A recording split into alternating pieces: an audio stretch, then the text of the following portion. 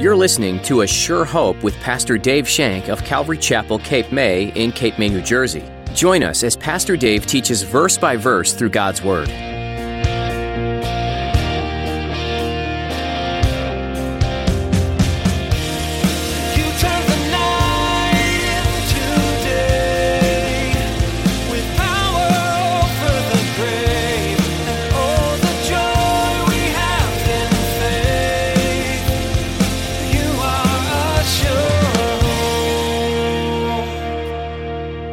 He says, abide.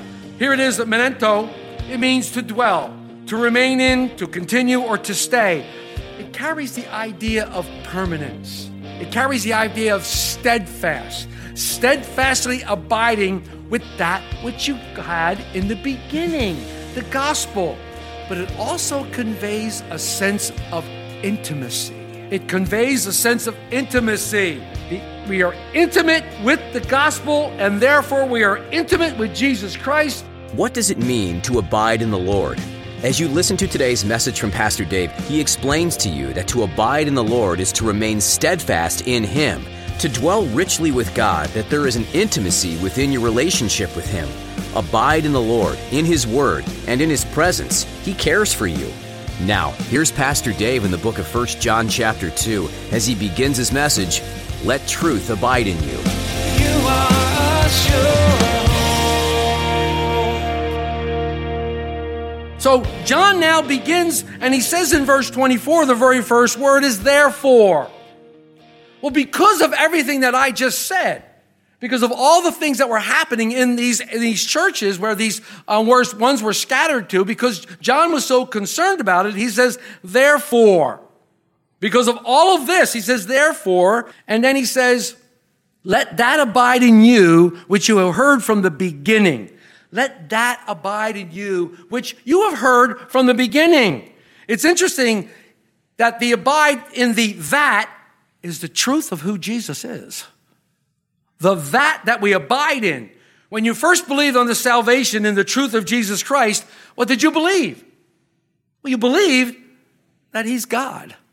You believe that He came to earth in the form of a man who was born of a woman.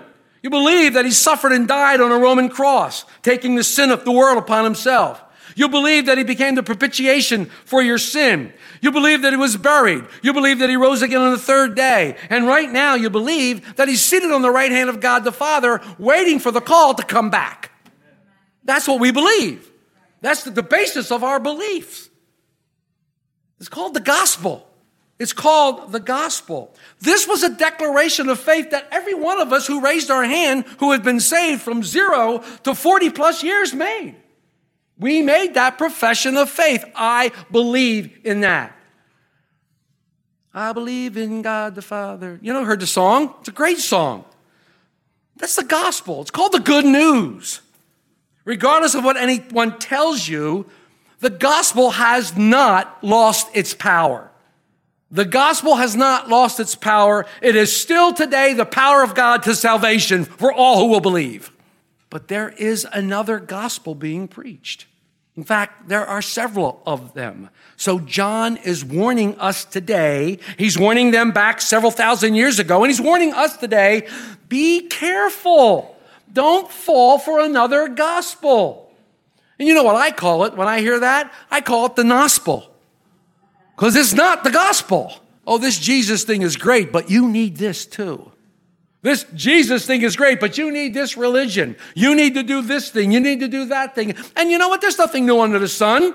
Mark's been teaching about it now for the last year in Galatians, how the Judaizers went to the cities in Galatia and telling them, you need to be circumcised. You need to follow the law of Moses if you want to be a Christian. This Jesus thing is great, but you need this stuff too. Bunk. Baloney. Not true. But there are other gospels out there. So John's warning us. He says, this was the beginning of your faith. And it should be the sustaining factor of your faith throughout the rest of your life until the Lord takes you home. It's what sustains us. Why? The gospel never changes. We should always abide in the truth, and we should never depart from it. In fact, the gospel is simple. It is incredibly simple. Paul tells us in 1 Corinthians 15 just how simple the gospel is. Listen to this in beginning of verse 1 of chapter 15. Moreover, brethren, I declare to you the gospel, which I preached to you, which also you received, and in which you stand. See, so they're standing on the gospel message that Paul preached, by which you also were saved. They were saved by hearing the gospel. Faith comes by hearing, and hearing the word of God. If you hold fast to the word which I preached to you, unless you believed in vain, for here it is. For I delivered to you first of all that which I also received, that Christ died for our sins according to the scriptures, that he was buried and he rose again the third day according to the scriptures. That's the gospel. See how simple it is? It is simple. Simple. And yet it's so profound. It is simple, but yet it is so profound that many and many great theologians are digging and digging and digging, and they really have a difficulty pulling out its riches. And I love what Martin Lloyd-Jones says about this. He says the gospel was, quote, open to all. The most respectable sinner has no more claim on it than the worst, unquote. The gospel is not presented to humanity as an argument against religious principles. The argument is not against a religious box. It's not some sort of heady philosophy. No. It is presented to you as fact. The gospel is truth. It is factual. It's based on certain events that actually happen. Certain events that are true. The gospel is based on true. One commentator said, it, quote, it's the based on all hopes fulfilled and all realities experienced. And John uses one of his favorite words, abide. He says, abide. Here it is, memento. It means to dwell, to remain in, to continue, or to stay. It carries the idea of permanence. It carries the idea of steadfast, steadfastly abiding with that which you had in the beginning, the gospel. But it also conveys a sense of intimacy. It conveys a sense of intimacy. We are intimate with the gospel, and therefore we are intimate with Jesus Christ, and that intimacy with Jesus Christ leads us to an intimacy with the Father. The word abide appears in the Gospel of John all over the place. In fact, John's one of the only ones that uses that word, abide. And you remember John 15. Abide in me and I in you. I am the vine, you are the branches. If you abide in me, you will bear much fruit. What does it mean to abide? We talked about it at length when we went over John 15. First of all, it must believe that Jesus is God's Son. Remember Peter's great profession? Thou art the Christ, Son of the living God. The Christ means anointed. The Christ means the Messiah. The Christ means God. Thou art God, come in the flesh, the Son of the living God. That was Peter's profession.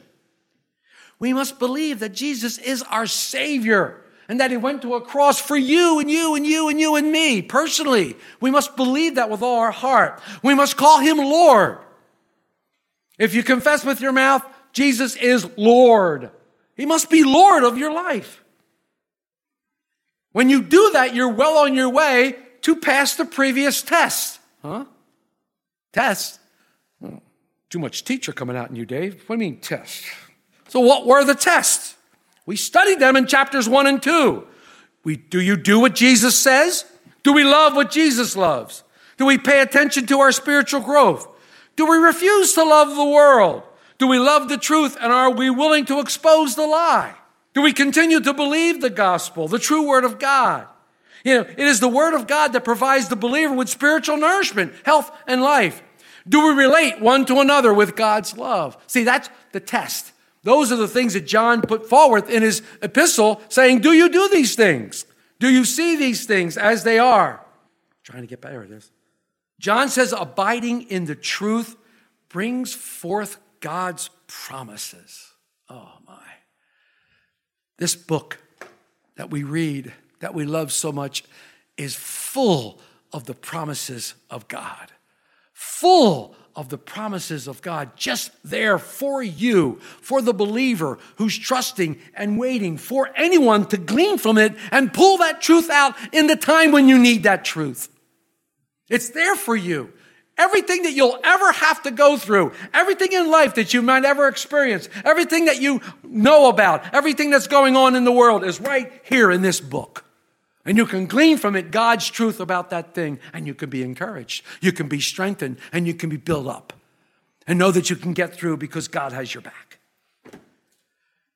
So he says this, if what you heard from the beginning abides in you, I'm at 24c, you also will abide in the Son and in the Father. And this is the promise that he has promised us, eternal life. John not only wants his readers and us to realize what you have received through faith in Jesus Christ as the Son of God, but he wants you to have assurance that you've received it. He wants you to rest comfortably and know that if the Lord calls you home today, you have eternal life. If the Lord takes you out today, you are going to be with him forever. John wants you to know that. He wants you to have assurance that our faith leads to eternal life. He says you can be sure of that today.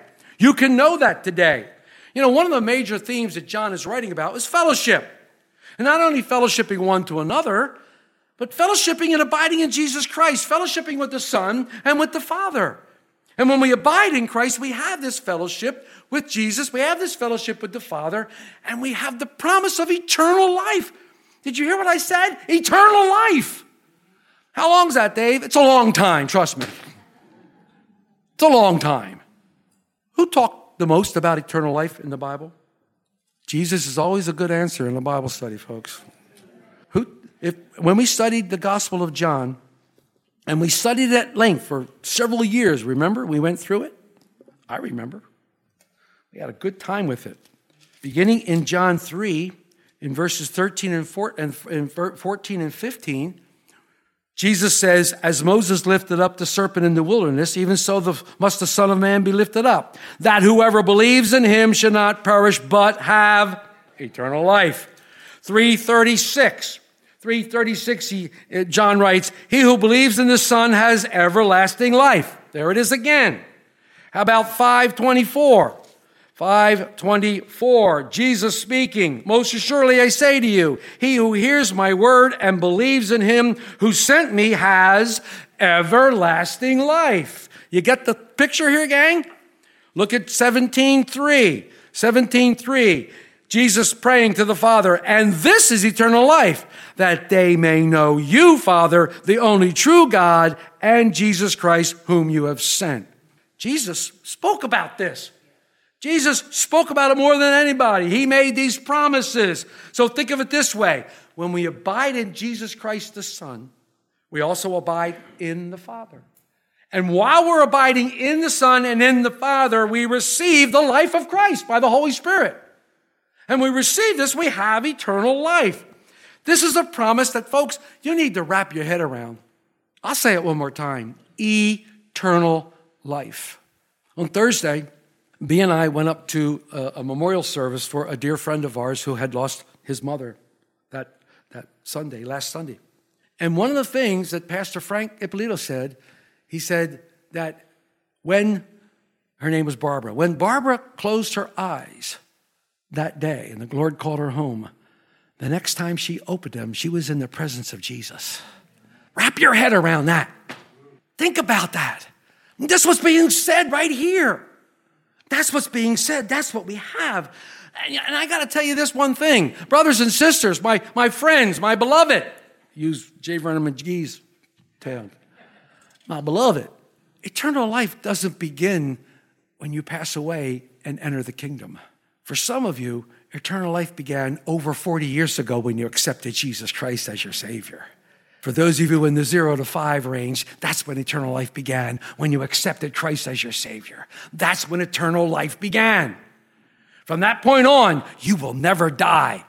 But John worried. God's got worryment. He's worried about us. He's worried that we might be seduced. He's worried that we might be deceived by the Antichrist who are around because they deny the deity of Jesus Christ. And there are those today, preachers who have been teaching God's word for a long time, who are even, yes, denying the cross. I've heard them. So John says, all right, I'm going to admonish you. Oh, he's going to admonish you? Now, don't get crazy with the word admonishment. It just means he's going to give us a stern warning. He's going to give us a stern warning. Look at verse 26. These things I've written to you concerning those who try to deceive you. John doesn't want anyone to be deceived, nor do I want any of you to be deceived. It shouldn't come to any surprise to any of us that there are those in the world who would try to pull you away, seduce you with fancy words, and deceive you even right now. There were people who've come to this church with brand new ideas, with all flashy things, with powerful words, trying to seek and pull others away. It's happened before. It will continue to happen again until the Lord comes home. I have something that they've never been revealed to anybody but me by the Lord, and I want to share it with you.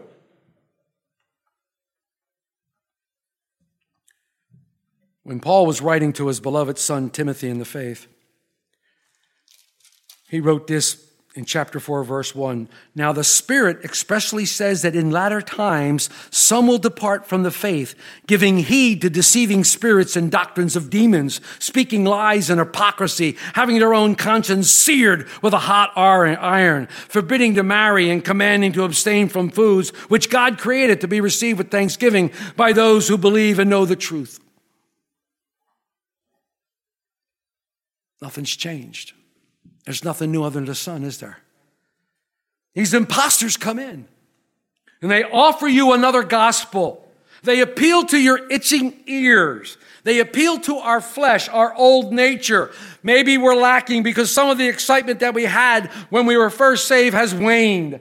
And things just aren't exciting as they used to be. And I'm not sure why, because God hasn't changed.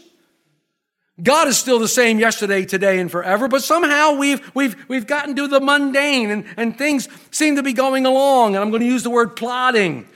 But these people come in and they spot that in you, and they look for those who are disgruntled. They look for those who feel like they've been left out. They look for those who are upset. They look for those who may be overlooked or think they're overlooked, and they prey on you, P-R-E-Y. They prey on you. They seek you out. If you are young in the faith, if you're in that 0 to 5 years, they'll prey on you also. Because how much could you know? Well, I got news for you. The day of salvation, you got everything you needed for life and godliness. These false teachers they not only left the fellowship, they left the faith. But their targets now are you. Their targets now are the body of Christ.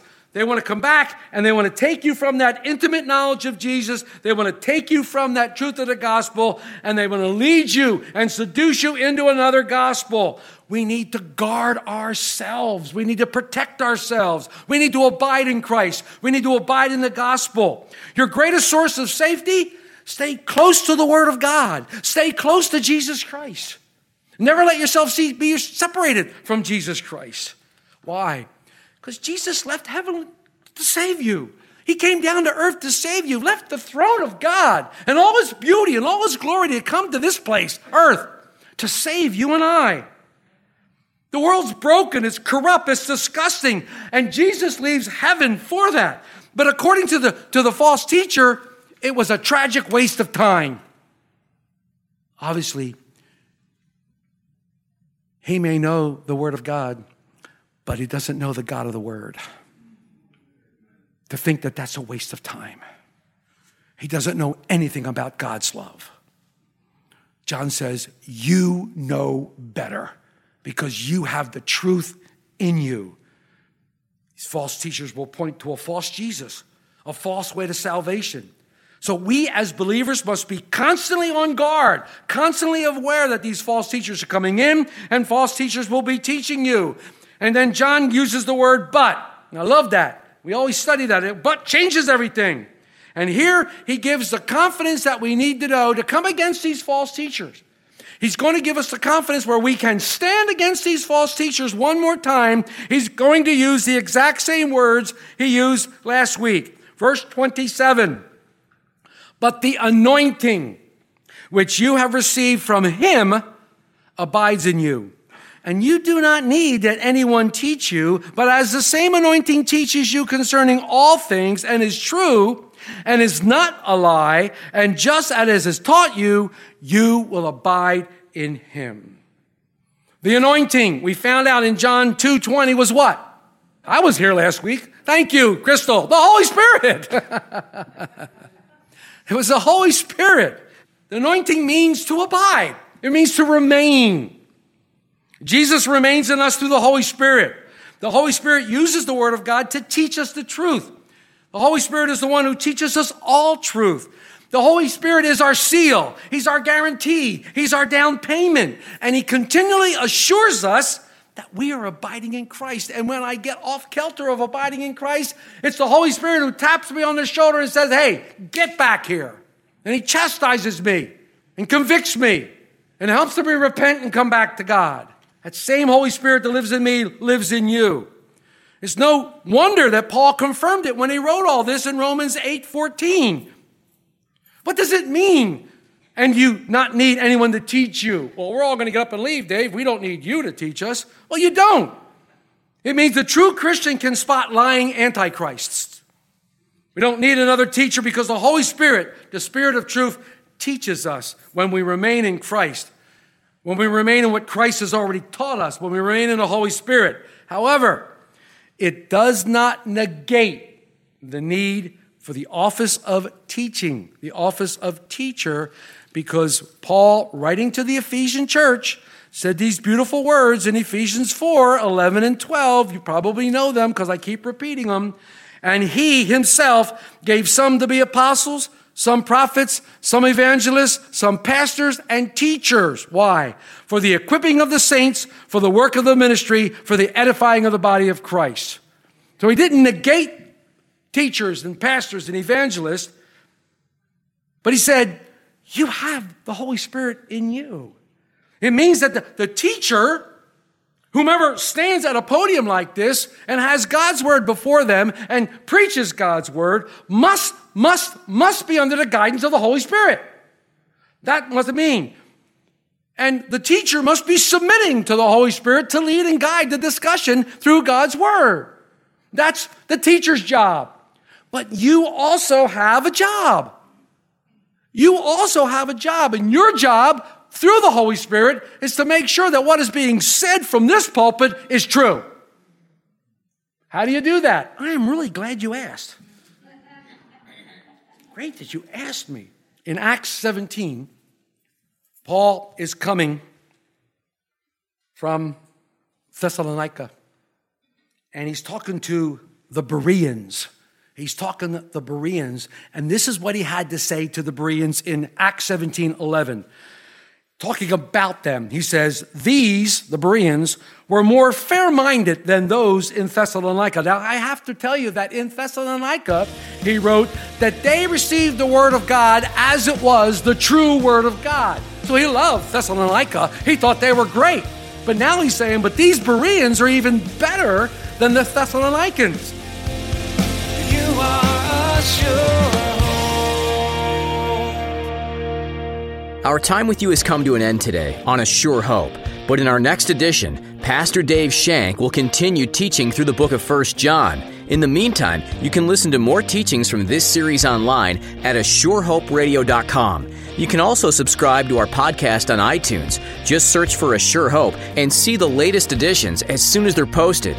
If you're enjoying these teachings and would like to get more involved with the church behind this ministry, we'd love to meet you at Calvary Chapel, Cape May for a time of worship and Bible study. We meet weekly on Sundays at 8:30 and 10:30 a.m. Feel free to give us a call for more information. Our number is 609-884-5821. Again, that's 609-884-5821. Otherwise, you can visit ASureHopeRadio.com for directions and more information. Perhaps you prefer email. If so, go ahead and email us with any questions at info@capewatchradio.com. You might be interested in knowing that for those who aren't able to come in person, we're streaming our services on Facebook Live and on YouTube.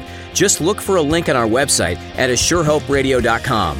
Thanks for listening to today's message in the book of 1 John. We look forward to the next time as Pastor Dave will share more things that God has put on his heart from this New Testament letter. But until then, we encourage you to read through the Bible on your own and be reminded of God and that He is a sure hope. You've rescued